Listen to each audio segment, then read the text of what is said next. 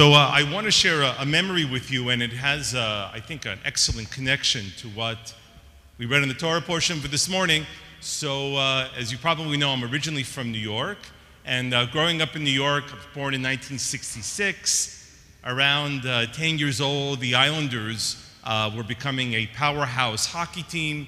In 1980, they start winning the first of 4 Stanley Cups, and I know for the Toronto Maple Leaf fans, that's a hard memory to reconcile that they have pictures of the Islanders in full color winning the Stanley Cup.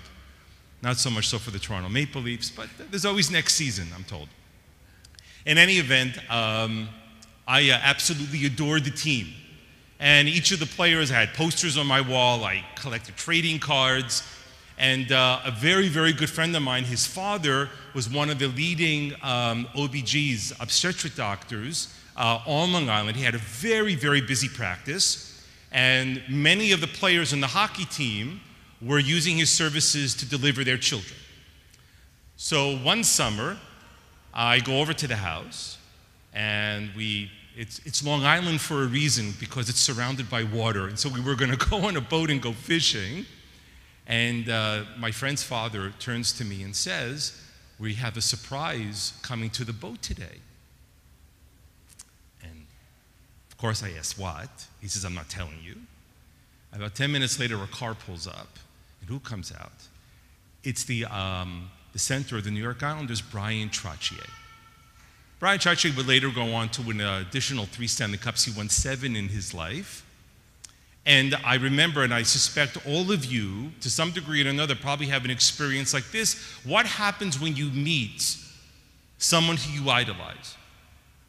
Someone for who what you know about them is nothing about them as a person, but it's all mythology and story. The boat ride lasted for about an hour and a half between fishing and whatnot. I don't think I said 3 words to the guy. I stood on the other side of the boat, and I just stared at him the whole time. Anyways, when he got off the boat, he pinched me on the cheeks, and he says, "It was nice spending time with you." And afterwards, I was so disappointed in myself because I should have spoken to him. Later on, I met him years later, and I recalled it with him. But the story of what happens when you encounter a story and the power of a story is a lesson worth listening to. This morning, we hear the story about stories. And I'm going to briefly recap it for you, so that you understand the context and what I'm speaking to. This morning we read about the Meraglim, about the spies that Moses sends out. They're on the cusp, the border of the Promised Land. And in order to convey a sense of security and confidence to the people, there's a rabbinic debate. Did Moses, did he agree to sending them because the people wanted, but he didn't really want to send them? Or was Moses the initiator of sending them? Of course, the question emerges that if this is the land that God had promised to the Israelites, why would they even need a set of spies? What should have been their assumption? That if this is what God wanted to give them, there would be no need to spy it out. But that's a discussion for a different day. The spies go. They reconnoiter the land from top to bottom, side to side. And what do they come back with? The story is well known. They come back with the story telling the Israelites that the land is indeed beautiful. The land is indeed bountiful. The land is indeed, the expression comes from them, Eretz Zavat Chalav Udvash, it is a land flowing with milk and honey. And then they make a turn, and they tell us the following.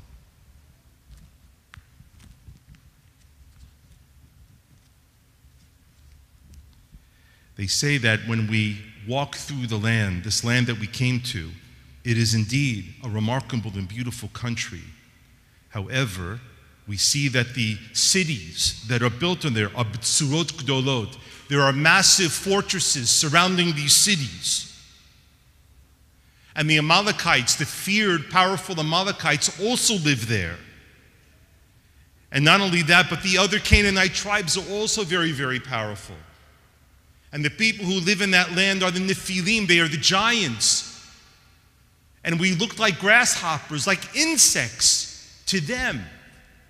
And at that moment, the Israelites who heard this report were shuddered with fear. And they accepted that they would not be possible for them to enter into the land.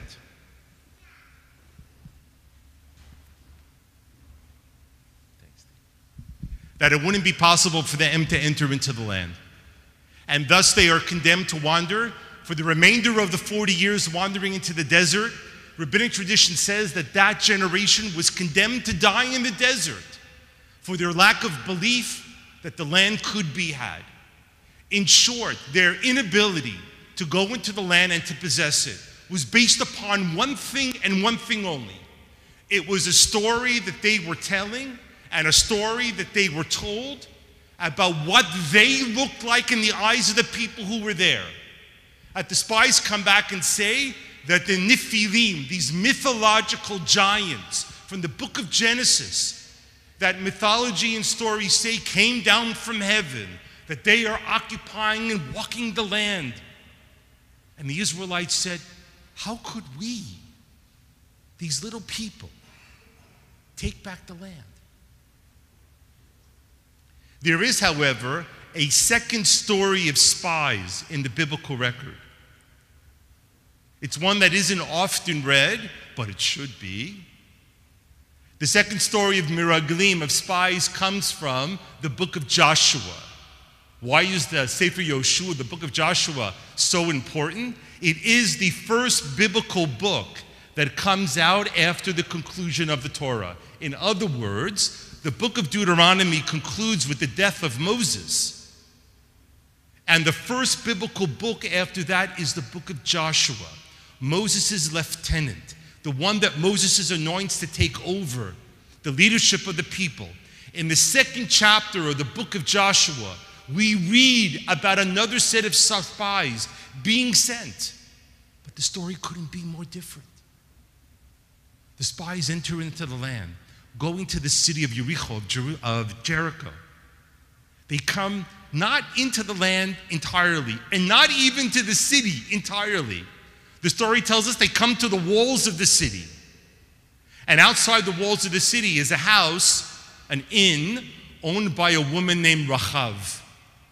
They say that she was a zonah. What exactly that means, we're not entirely sure. One obvious interpretation is that she was a prostitute. Another was that she fed people, that she was an innkeeper. Whatever the explanation is, it makes eminent sense. She would know what people were feeling in the city. And she looks at them and says like this. She says, "You're the Israelites, aren't you?"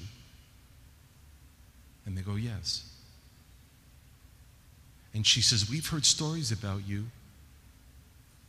We heard what your God did to the Egyptians and to the Red Sea.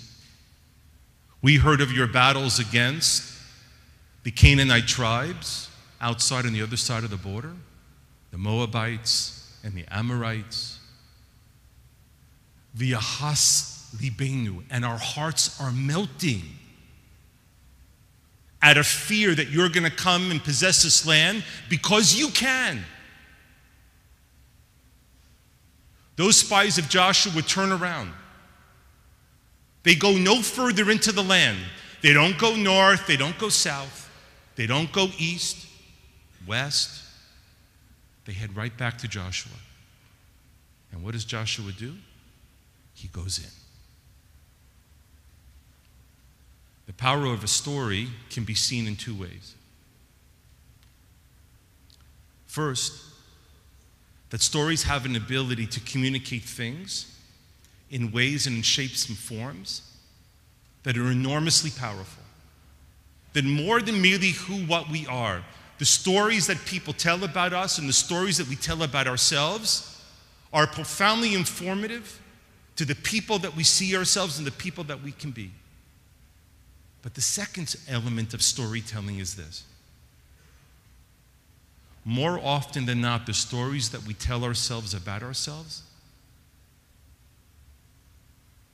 are not the kind of stories that we should be listening to. It's the stories that people tell about us that we have a hard time believing. The stories that people tell us or people tell over about our abilities, about our accomplishments, about their hopes and dreams for us, we have a hard time listening to those things. Because far worse than failing, more greater the pain than failing, is not even trying. It took the Israelites to stop listening to the fearful stories they told of themselves and listen to what other people believed that they could do, for them to finally step up and accomplish what they could accomplish. Each of you know that there are parts of your story that you wish were true, but you're afraid to believe them. Maybe I could be kinder, more giving. Maybe I could study or learn more. Maybe there's a subject, a language that I am afraid to begin studying, but I could. Our lives are all filled with unconquered territories. And in the end of our story, as we're about to take each of our last breaths, we should be filled once again, not with the regret of things that we didn't try to do, but the comfort that we tried, no matter how often we failed. The German Jewish philosopher Martin Buber, who left Germany in the early 1930s to make his way to what would eventually become Israel. He was a lecturer at the Hebrew University. He once had an interesting play on the famous saying by the Second Temple Rabbi Hillel the Great.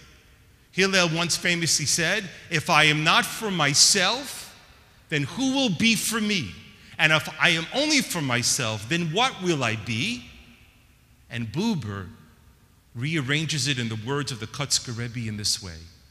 He says, "If I am not going to be all that I could be, who in this world will ever be me?" This morning we are reminded to listen to what we could be in order to become more of what we should be. Shabbat Shalom.